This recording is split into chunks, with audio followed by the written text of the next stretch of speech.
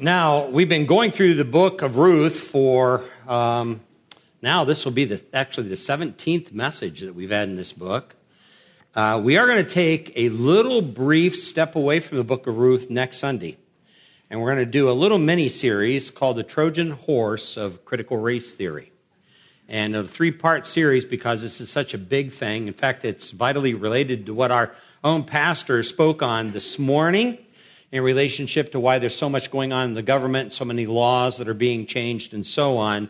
And so you're going to be able to see this because we want to interact with what is often referred to in our culture as wokeness or also critical race theory. And the third area has to do with intersectionality. Those three things are, to many, many Christians today, foreign concepts. And once we're able to study it, I think you're going to be able to see how a lot of the stuff that now is going on in the world starts to make sense. And now you'll be able, once it makes sense, you'll see the direction of it. And once it makes sense, then you'll also be able to see what Scripture says about it clearly. But this morning, we want to go back to the book of Ruth. So if you have your Bible, let's go back to Ruth chapter 2, is what we're interested in. But before we get to Ruth chapter 2, let's just temporarily, for a moment, let's go over to Proverbs chapter 20 and verse 24. Proverbs chapter 20 and verse 24, and I want you to think about this for a moment. Proverbs 20, verse 24. Man's steps are ordained by the Lord. How then can man understand his way? That means your steps. Every step you take is ordained by the Lord.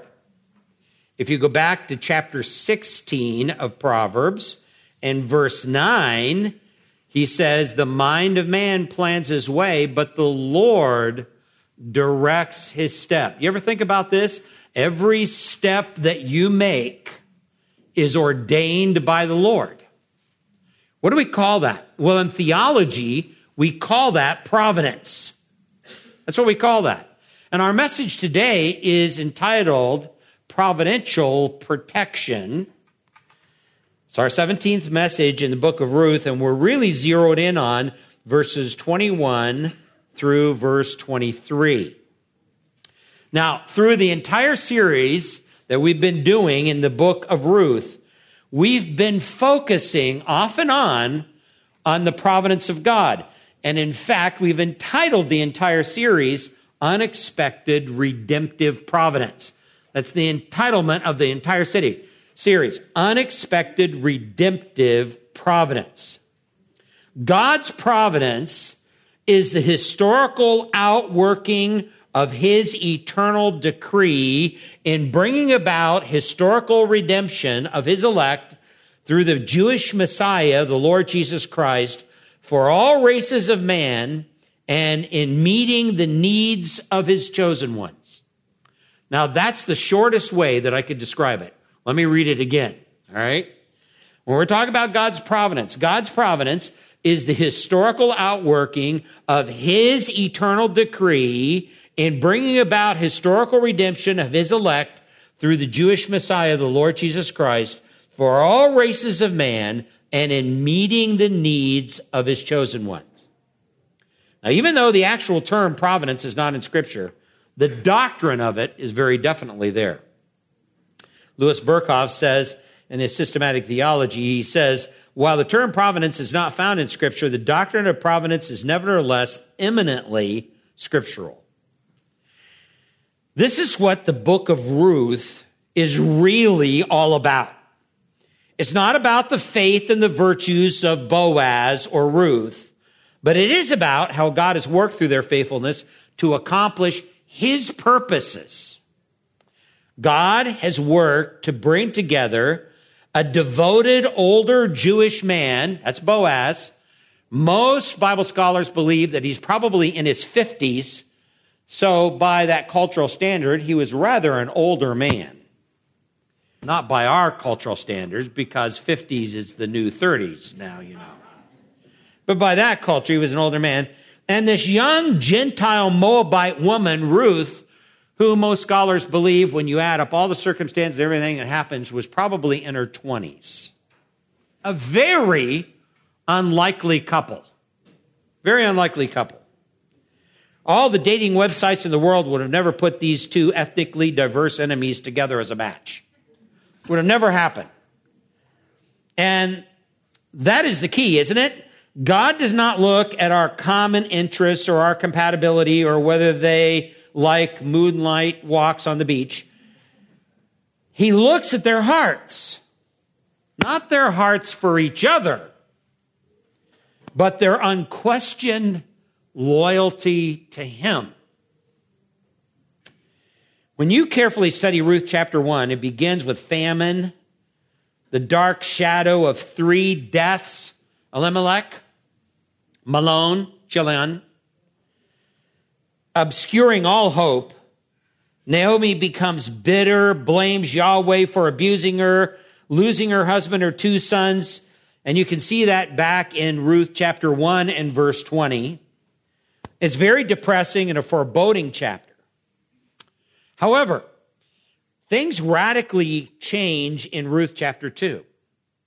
Yahweh provides for Ruth and Naomi a very unexpected way through Boaz's caring provision and protection. Naomi's bitterness evaporates in the scorching sunlight of unexpected provision, and she begins to see that it is the Lord who is the one who should receive credit for everything that has happened in bringing this turnaround. In fact, Naomi says in verse 20 of Ruth chapter 2, says, "May he be blessed of the Lord who has not withdrawn his kindness to the living and the dead." That is such a key verse because it marks a substantive turnaround in her life. Naomi is a changed woman. She's no longer bitter, as we saw back in chapter 1, and she wanted to be called Mara. That was the Hebrew word for bitter. Now she is back to being sweet. That's the Hebrew meaning behind Naomi. Pleasant, sweet. She's gone from bitter to sweet now. Isn't that nice? She's back to what she was before. Now, Naomi didn't see this as fate. Fate is an arbitrary thing, and it has no real purpose or goal. These events are very specific, and they have a very specific purpose in Yahweh's redemptive plan. Naomi didn't see this as lady luck. Luck is an impersonal set of favorable circumstances. Instead, she knew it was a result of the loving kindness of Yahweh, who was personally involved in overseeing their welfare. Naomi didn't believe that the force was with her because the force doesn't care, it doesn't love, it doesn't promote righteousness. Her Lord cares, loves, purposes, plans, and does things that are always good. Naomi didn't see this as serendipity at work. Serendipity rests upon unintentional positive outcomes without any reference to God. Naomi knew Yahweh was at work here, and everything that had happened was very much intentional. After all, the steps of a man are ordered by the Lord.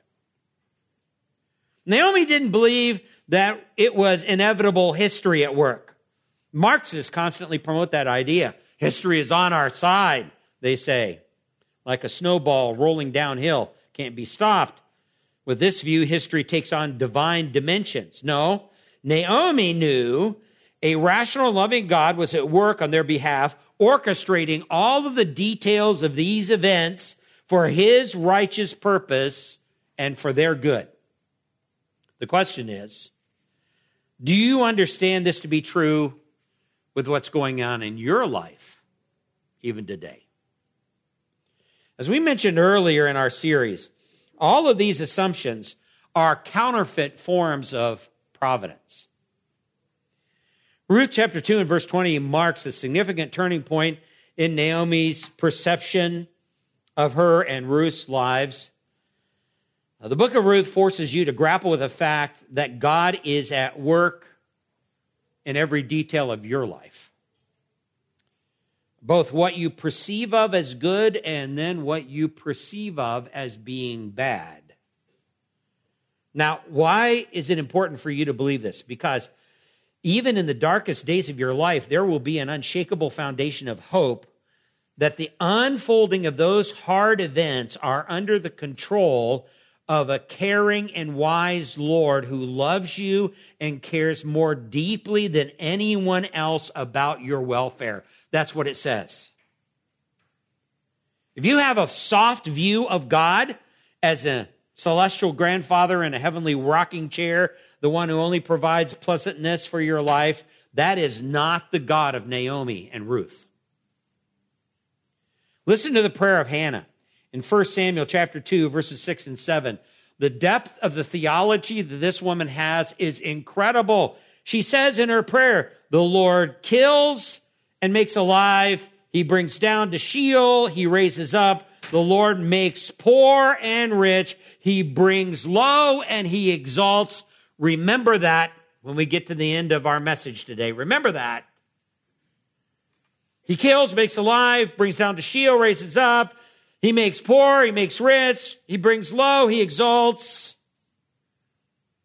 Solomon says in Ecclesiastes chapter 7 and verse 14, in the days of prosperity be happy, but in the days of adversity consider God has made the one as well as the other, so that man will not discover anything that will be after him.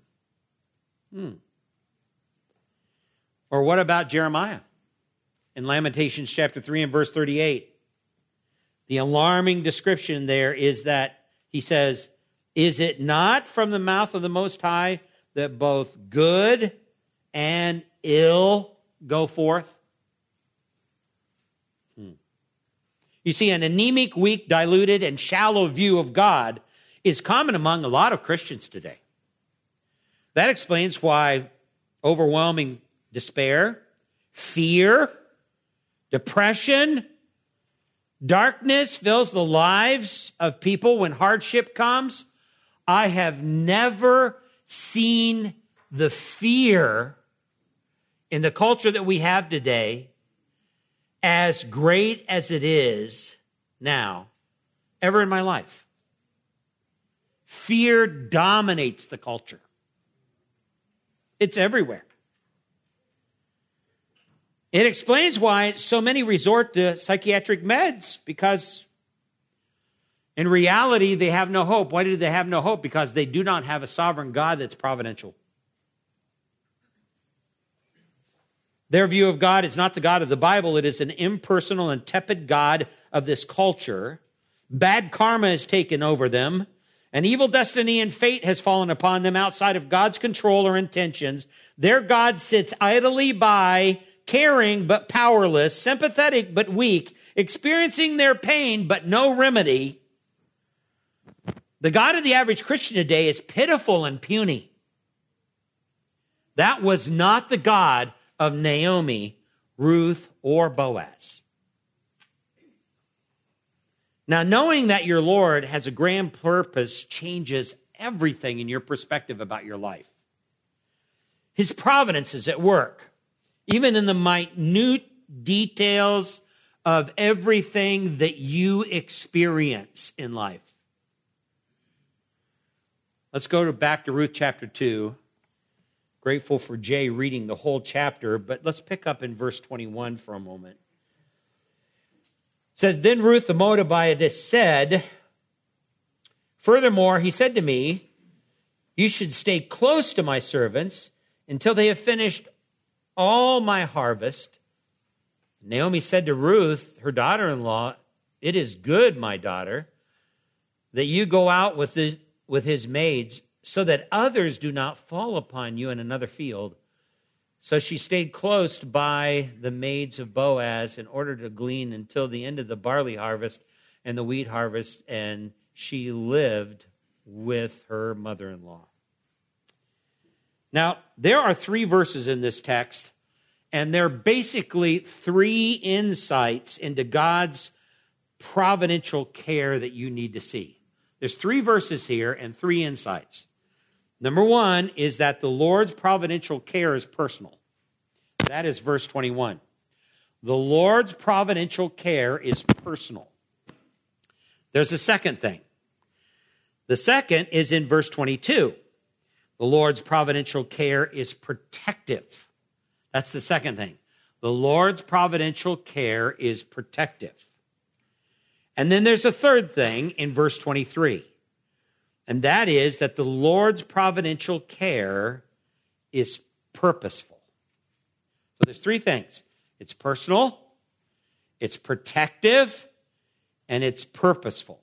Now let's break this down to help you to understand this, because this relates to everything that's going on in your life as well as to that of Ruth and Naomi's life. Let's look at verse 21. The Lord's providential care is personal. Your Lord will often work through other caring people in your life. Just as Boaz provided a safe work environment for Ruth, so our Lord is not detached from what is happening in your life. He's involved in every aspect of it, every moment, every situation, every trial, every setback. He is not an MIA God. In chapter 2 and verse 20, Naomi's eyes were finally opened to the fact that God has been in her life all along, directing and steering her life for his glory and ultimately for her good. And by the way, as we've talked about before, those two things are inseparable. You can't separate God's glory from your good. You can't separate those two. He has not withdrawn his loving kindness from her, but he has extended it to both the living and the dead. The difficult goodness of his providence included the taking of her husband and her two sons. That was hard. She's now able to not only accept their deaths as God's will, but to embrace their deaths through Yahweh's loving kindness. That's the way she describes it in verse 20. It's through his loving kindness. Her changed thinking and attitude has been dramatic. And now in verse 21, you can practically see how Yahweh's personal providence extended to the caring instructions that Boaz gave to Ruth. You have to read verse 21 considering the profound theology of Naomi's declaration in verse 20. You have to see that on the basis of verse 20. Now let's consider here, when we're taking a look at the Lord's providential care being personal, let's consider three critical points about the personal nature of God's providential care. 3 points underneath this one point. The first one is this. It's not deistic. It's not deistic. Let me explain what I mean by that. There are many Christians who think like deists. Many of the founding fathers of the United States who wrote the Constitution of the United States were deists. A deist believes that God's providence works generally, not specifically. This means that God gave people certain gifts and abilities. He gave nature certain laws, and he stepped back and he let them fulfill their destinies entirely on their own. It's like winding up a mechanical swing and stepping back and letting it run on its own. When our kids were young, that was our babysitter, the mechanical swing. We put the baby in the swing, wind it up, let it roll, and man, it worked its charm. But eventually, it ran down, all right? And eventually, once it ran down, then you could hear the kids yelping in the other room. Well, there are some who view the universe that way. That's what God did. God created all the laws of the universe, kind of wound it up, stepped back, and took his hands off of it, and let it just kind of run on its own, like a mechanical swing. Well, meanwhile, he offers some general oversight according to this view, not of specific events, but of general laws that he has established in the universe. Now, that false, counterfeit view of providence is fundamental to Pelagians, Arminians, Roman Catholics. But you cannot be a deist and really understand the theological depth of the book of Ruth. Evolutionary theory and natural science in the 19th century, with their inflexible teaching of the uniformity of nature, controlled by unaltering laws of nature, contributed to this kind of thinking among Christians. They believe that God set these laws in motion and the universe runs like some kind of robotic bulldozer, indiscriminately running over the lives of people without a caring driver at the wheel. When Naomi, even at her lowest point, bitter because she believed that God had unjustly abused her, never believed like a deist.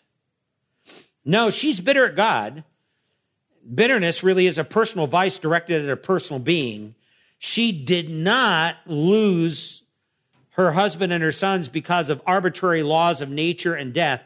She knew even then Yahweh had done this. She didn't even blame the pagan gods of Moab or Satan. She laid the blame at Yahweh's feet. Providence to her was very personal. Now, there's a second thing that's important to realize here as we consider the personal nature of God's providence. It's not deistic, that's the first thing. But the second thing, it's not pantheistic either. It's not pantheistic. On one level, pantheism is the opposite of deism. In deism, God is mostly detached from the universe, uninvolved and somewhat distant. But pantheism sees God everywhere in the universe. The universe is God. God is one with the cosmos. You may hear people say today, you must be one with the universe. That's pantheism. The word pantheism is taken from the combination of two Greek words, pan, which means all, and theism, which means God, so God is all. The Stanford Encyclopedia of Philosophy describes pantheism like this. At its most general, pantheism may be understood positively as the view that God is identical with the cosmos, the view that there exists nothing which is outside of God, or else negatively, as the rejection of any view that considers God as distinct from the universe. So we get a lot of that in our culture today, don't we? This is the reason why it's so hard for us to read the book of Ruth from the standpoint of God's providential care. Where do we get it from? The Lion King is nothing but a cultural way to communicate pantheism. Star Wars and several religious groups like Hinduism, Kabbalistic Judaism, Celtic spirituality, Sufi mysticism, all of that is involved in pantheism. And in fact, pantheism is fundamental to those belief systems. It's evident in the writings of popular authors like Goethe, Coleridge, Wordsworth, Emerson, Walt Whitman, D.H. Lawrence, Robinson Jeffers, all those popular authors. You can even see its influence among many environmental extremists. The way you treat the environment is the way you treat God. Pantheism is a very active belief system today. We swim in a world of pantheism. The problem is, when many Christians begin to equate forms of pantheism in their understanding of God's providence, it's a counterfeit form of providence. The omnipresence of God is not the same thing as pantheism because God stands distinct from the cosmos. They are not the same, even though there is no part of the universe where God is not. The cosmos was created by God. God was not created by the cosmos. The God of pantheism does not care. The God of pantheism does not love. The God of pantheism does not grieve. The God of pantheism does not have compassion. The God of pantheism does not remember. It's not rational or self-conscious. It lacks all the essential elements of personhood. It's not affectionate. But Yahweh the God of Naomi and Ruth is a very personal God. He has compassion and loving kindness. We can see this in verses 20 and 21.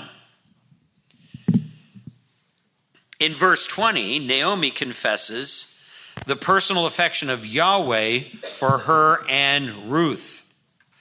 In verse 21, Ruth confirms Yahweh's loving kindness by describing Boaz's care for her. So when it comes to God's providential care being personal, it's not deistic, it's not pantheistic, but there's a third thing.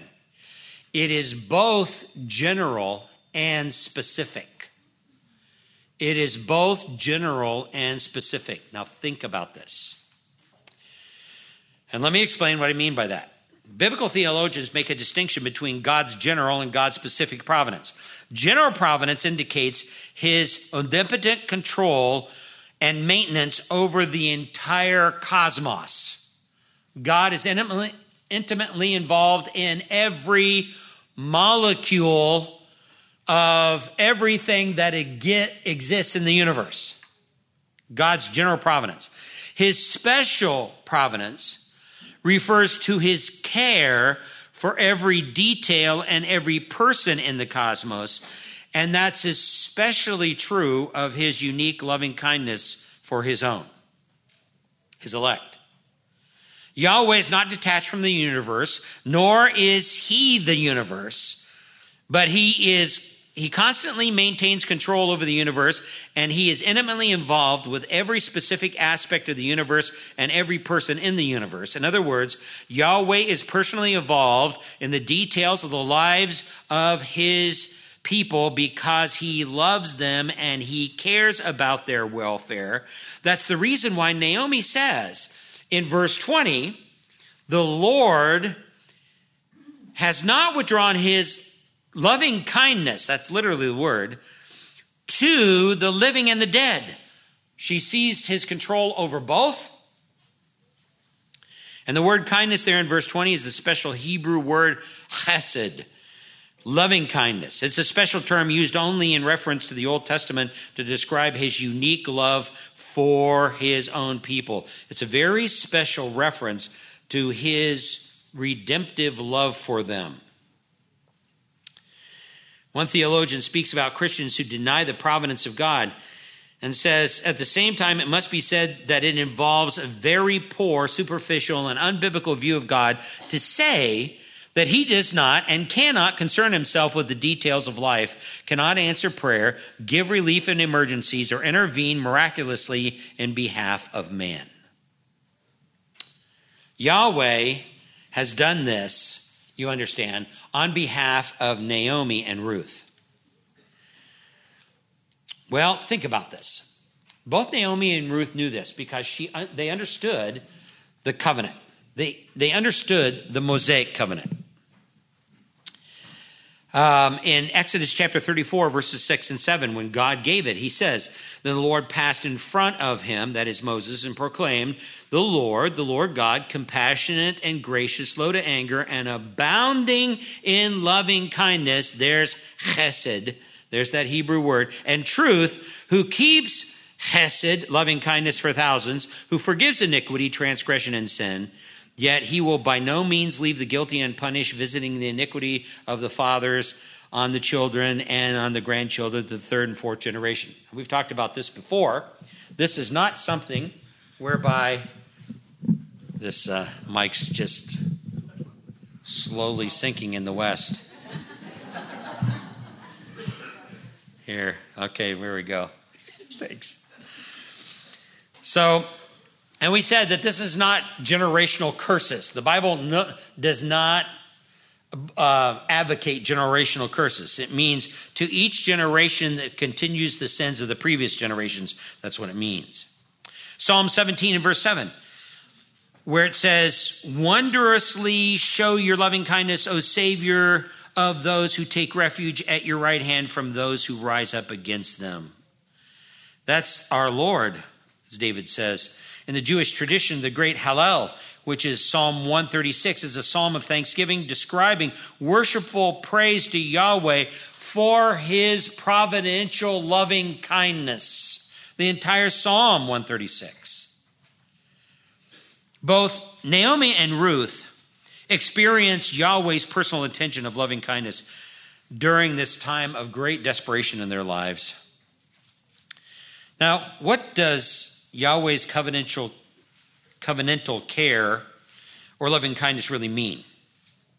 Well, it means that divine love condescending to his creatures, more especially to sinners, in unmerited kindness.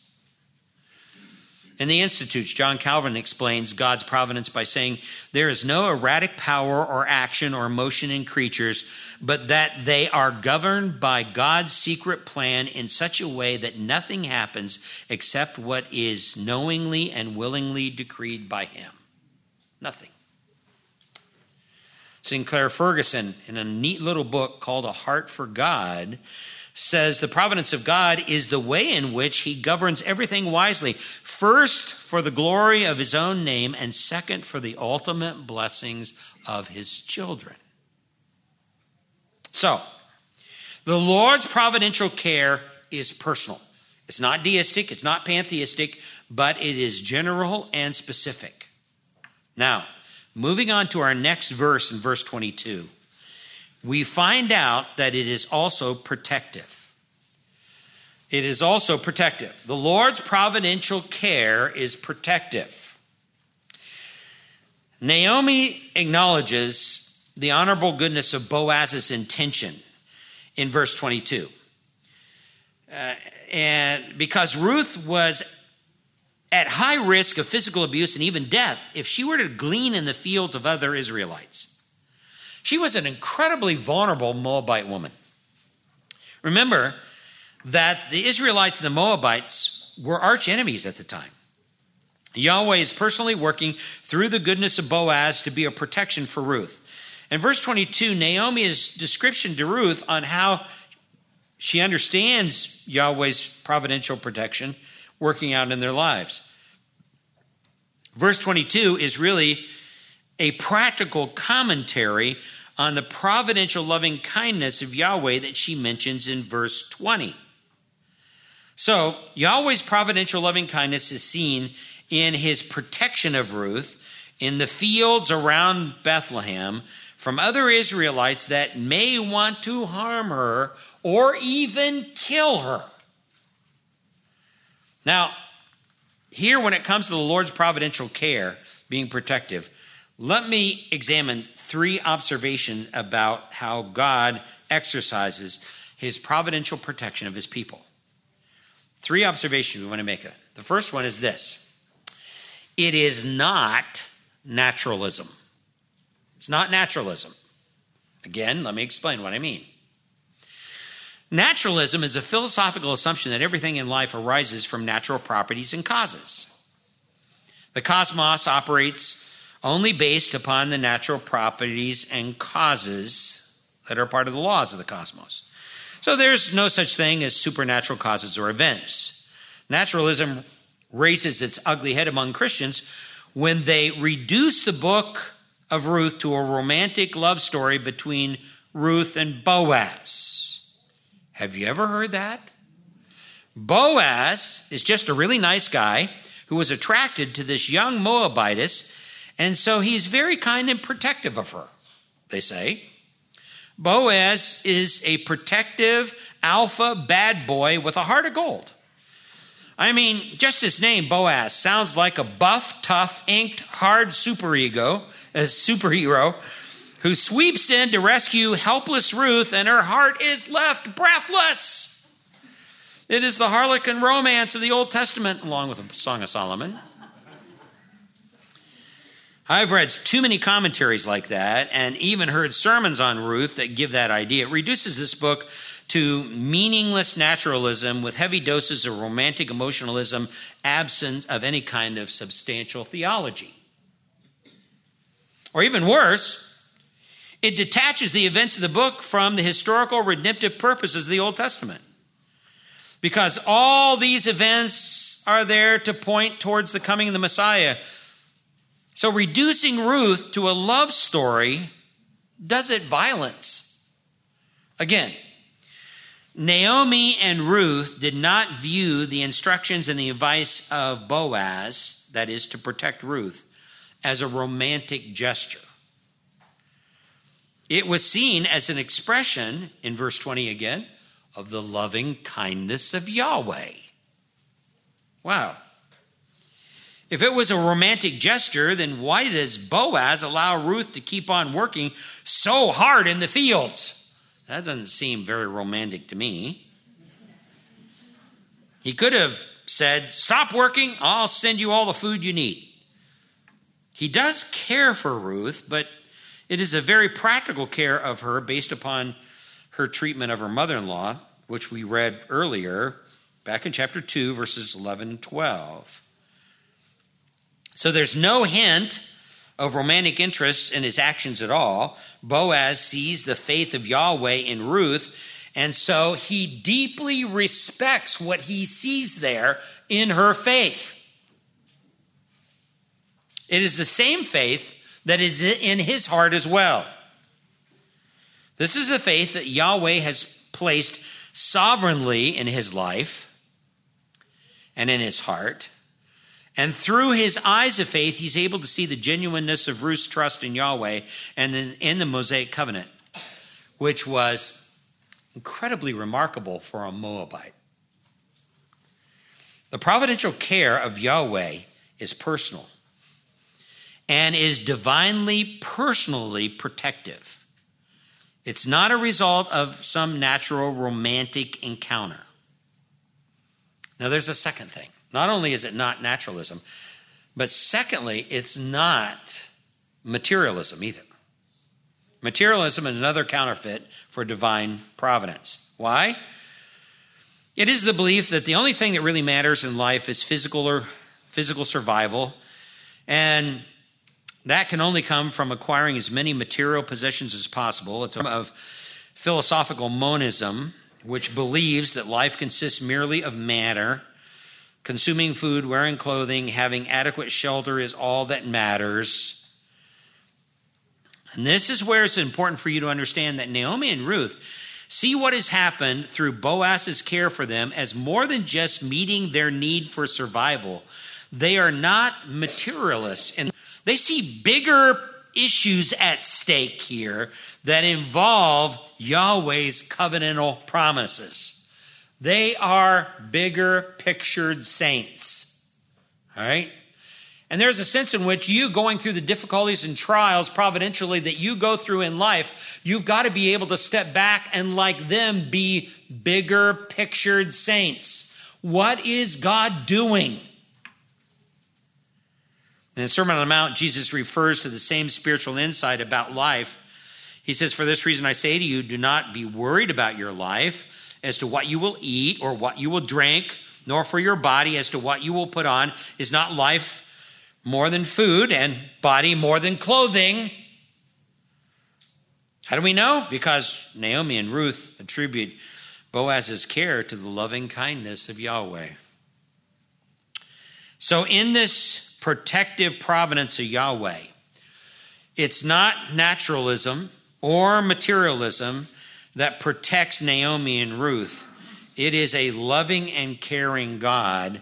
This is why, thirdly here, it is both good and righteous.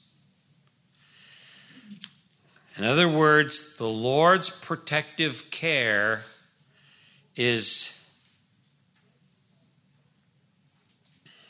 it's not just personal, it's protective. And it is good and righteous. In both naturalism and materialism, there's no goodness or righteousness. It is only naturalistic causes, material matter, nothing good, nothing bad, they just are. The cosmos is neither good nor bad, so people and their lives become indifferent, copacetic. They're impassionate, believing that nothing can change what is. In fact, one of the first funerals I officiated as a pastor involved an unbelieving man whose motto in life was this. Talking with his daughter and preparing for the funeral, I said, could you describe me how you would describe your father's life? And she said, well, his motto for life was, que sera, sera, whatever will be, will be. What a sad life. No purpose to anything that happens. Really? It's a song written by the team of Jay Livingston and Ray Evans that was published back in 1955. That's all you have with naturalism, materialism. However, in a divinely ordered and maintained cosmos, things happen for a reason. Like, why did God pour out his judgment on wickedness? Why doesn't he do that? The Apostle Paul explains in Romans 2, do not think lightly of the riches of his kindness and tolerance and patience, not knowing that the kindness of God leads to repentance. There's a reason behind every action or lack of action from God. David reveals this when he says, surely goodness and loving kindness will follow me all the days of my life, and I will dwell in the house of the Lord forever. That was a statement of David's belief in the providential protection of God.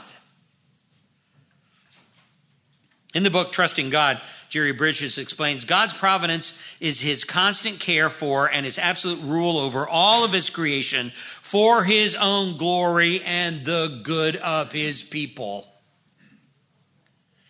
So the Lord's providential care is protective. It's not naturalism, it's not materialism, but it is good and it is righteous. That brings us to verse 23, our third major point. Verse 23, our third major point. The Lord's providential care is purposeful. Now this is good, so follow me. The Lord's providential care is purposeful. Verse 23, Ruth was good at following the advice she was given. She followed the instructions of Boaz, and she trusted the evaluation of her mother-in-law that we saw in verse 22. She stuck close to the maids of Boaz, and she continued to live with Naomi. So verse 23 indicates that Yahweh provided in such a way that both Naomi and Ruth began to thrive. Formerly, they were destitute, hungry, without much hope. For Ruth, that meant living in a hostile country. But by God's design, they're now flourishing. Not just physically, but spiritually. You can see that in verse 20. There's an expectant resilience about life as they look towards both the immediate and long-term future. And this is important for you to see at this particular point in our study because Naomi and Ruth believed that the Mosaic covenant and the promises of God contained the hope they needed for the future. They understood that there was a larger reason behind their preservation. There's even a larger reason behind their losses. They did not know all the details of it, but they did understand that something unique was happening. Larger eschatological purposes were slowly being realized here. And this is beginning to dawn on them. So when it comes to the Lord's providential care as being purposeful, let me make three observations here. Number one, it's not restrictive. It's not restrictive. God's purpose in his providence is not intended to limit his people. Our Lord's frowning providence is not to cause his people misery, but to bring them blessing and to bless all nations through them. In Exodus chapter 19, Yahweh says to Israel, you yourselves have seen what I have done to the Egyptians, how I bore you on eagle's wings and brought you to myself. Now then, if you will indeed obey my voice and keep my covenant, then you shall be my own possession among all the peoples, for all the earth is mine, and you shall be to me a kingdom of priests and a holy nation. Now, these are the words that you shall speak to the sons of Israel, God says. So, Moses came and called the elders of the people together, and they set before them all these words which the Lord had commanded them. That's Ezekiel chapter 19, verses 4 through 7. Now, listen carefully on how one Old Testament theologian describes the relationship between the Mosaic covenant, sometimes called the Sinaitic covenant, and the promised reign of the Messiah. He says, the purpose of the Sinaitic covenant was to fulfill the promise to the patriarchs concerning a nation and to provide a kingdom over which the Judaic sovereign could rule. It was important to note that the election and the redemption of the nation Israel was not for the sake of the nation itself, but was for the purpose of creating a people who could model among the kingdoms of this earth what is meant to be the dominion of the Lord, and who could serve as a channel by which his salvation could be mediated to them. The role of Israel then was twofold: paradigmatic and redemptive. This is why the Mosaic covenant was a conditional, sovereign, vassal type, and not like that made with Abraham, namely an unconditional royal grant. So long as Israel discharged her covenant mandate faithfully, she would continue to exist and be blessed. If and when she failed to do so, however, she could anticipate the termination of her rule and its benefits. In any case, the reigning and saving purposes of the Lord would continue unimpaired. For what the nation could not do collectively in history could and would be done by its greatest child individually and with eternal repercussions. Thus Israel, the servant, and the Messiah, the servant, find perfect harmonization in Isaiah. What the former failed to achieve as light to the nations, the latter accomplished by his vicarious suffering and death.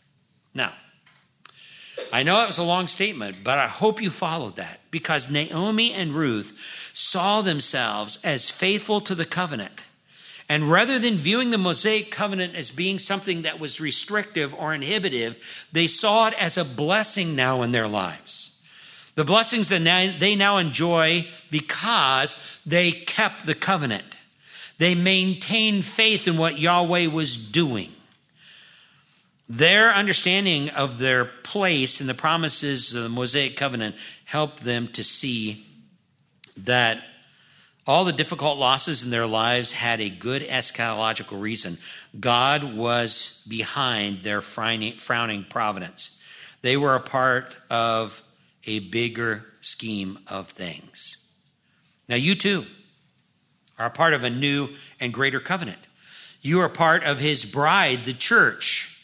Are you able to see your difficulties concerning his promises that he has made to his beloved bride? You are his bride. And he wishes to give you an eschatological hope. So the first thing here is that it's not restrictive. The second thing is that it's not vindictive. It's not vindictive. Charles Spurgeon once preached on Ezekiel chapter 1, verses 15 through 19. It actually speaks of God's work being like a wheel. And so Spurgeon, in his sermon, compared God's providential work like a wheel. This is what he said. I have just hinted at the reason why providence is like a wheel, because sometimes one part of the wheel is at the top and then it is at the bottom. Sometimes this part is exalted and another time it sinks down to the dust. Then it is lifted to the air, and then again by a single revolution it is brought down again to the earth.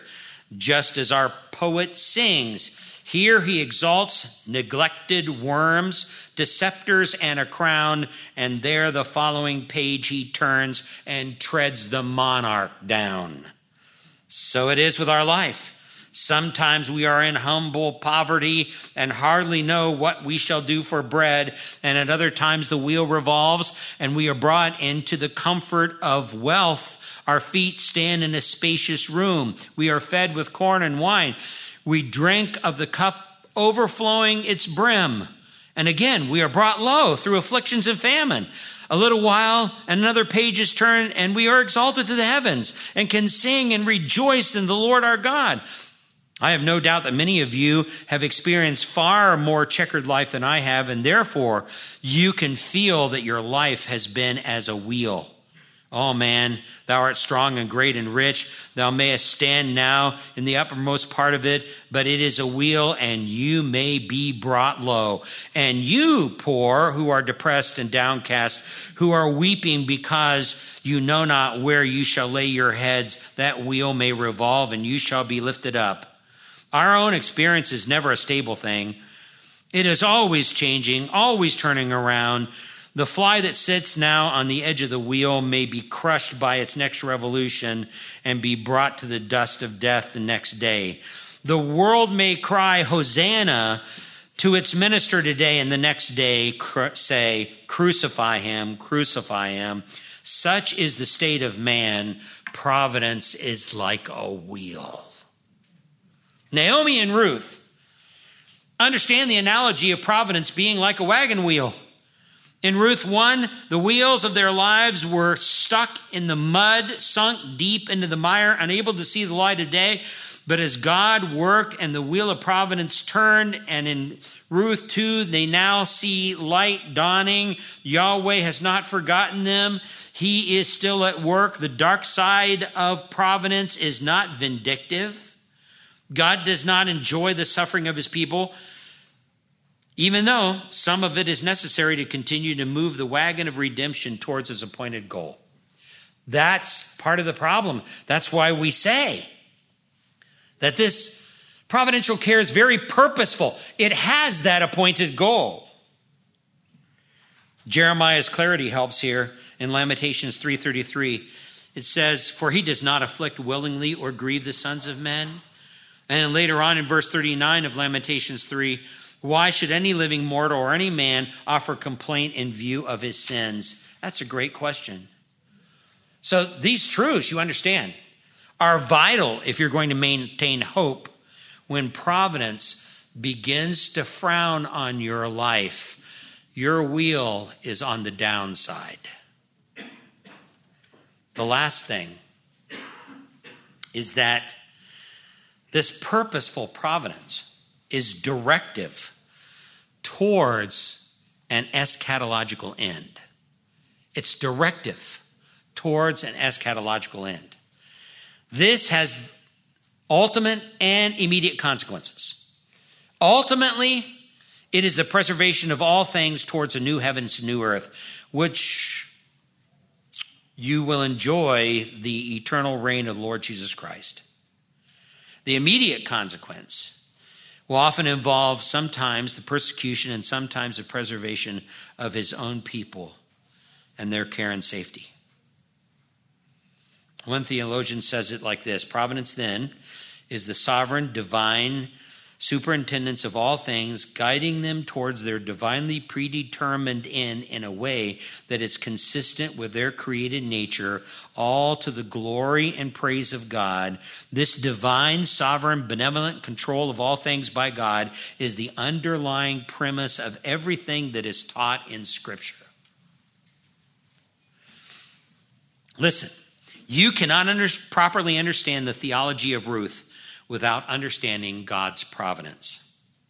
And you cannot understand God's providence without understanding a personal, protective, and purposeful God. And you cannot understand a personal, protective, and purposeful God without understanding the promised Messiah. And you cannot understand the promised Messiah until you understand the Lord Jesus Christ. And you cannot understand the Lord Jesus Christ without his sanctifying lordship. And you cannot understand his sanctifying lordship without being justified. God's sovereign providence, his providential protection. Let's bow for prayer. Gracious Father, we thank you so much for the events that we see unfolding in the book of Ruth. They are profound. And they cause us to reflect upon our own lives and reflect upon our own lack of faith when things become difficult, hard, when we are experiencing a frowning providence.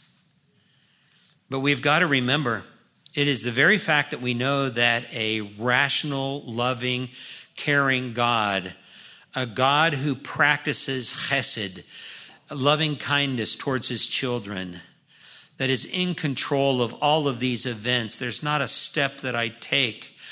There's not a step that anyone takes without being ordered by God. So I pray that you will help us to serve our purposes in serving and glorifying you.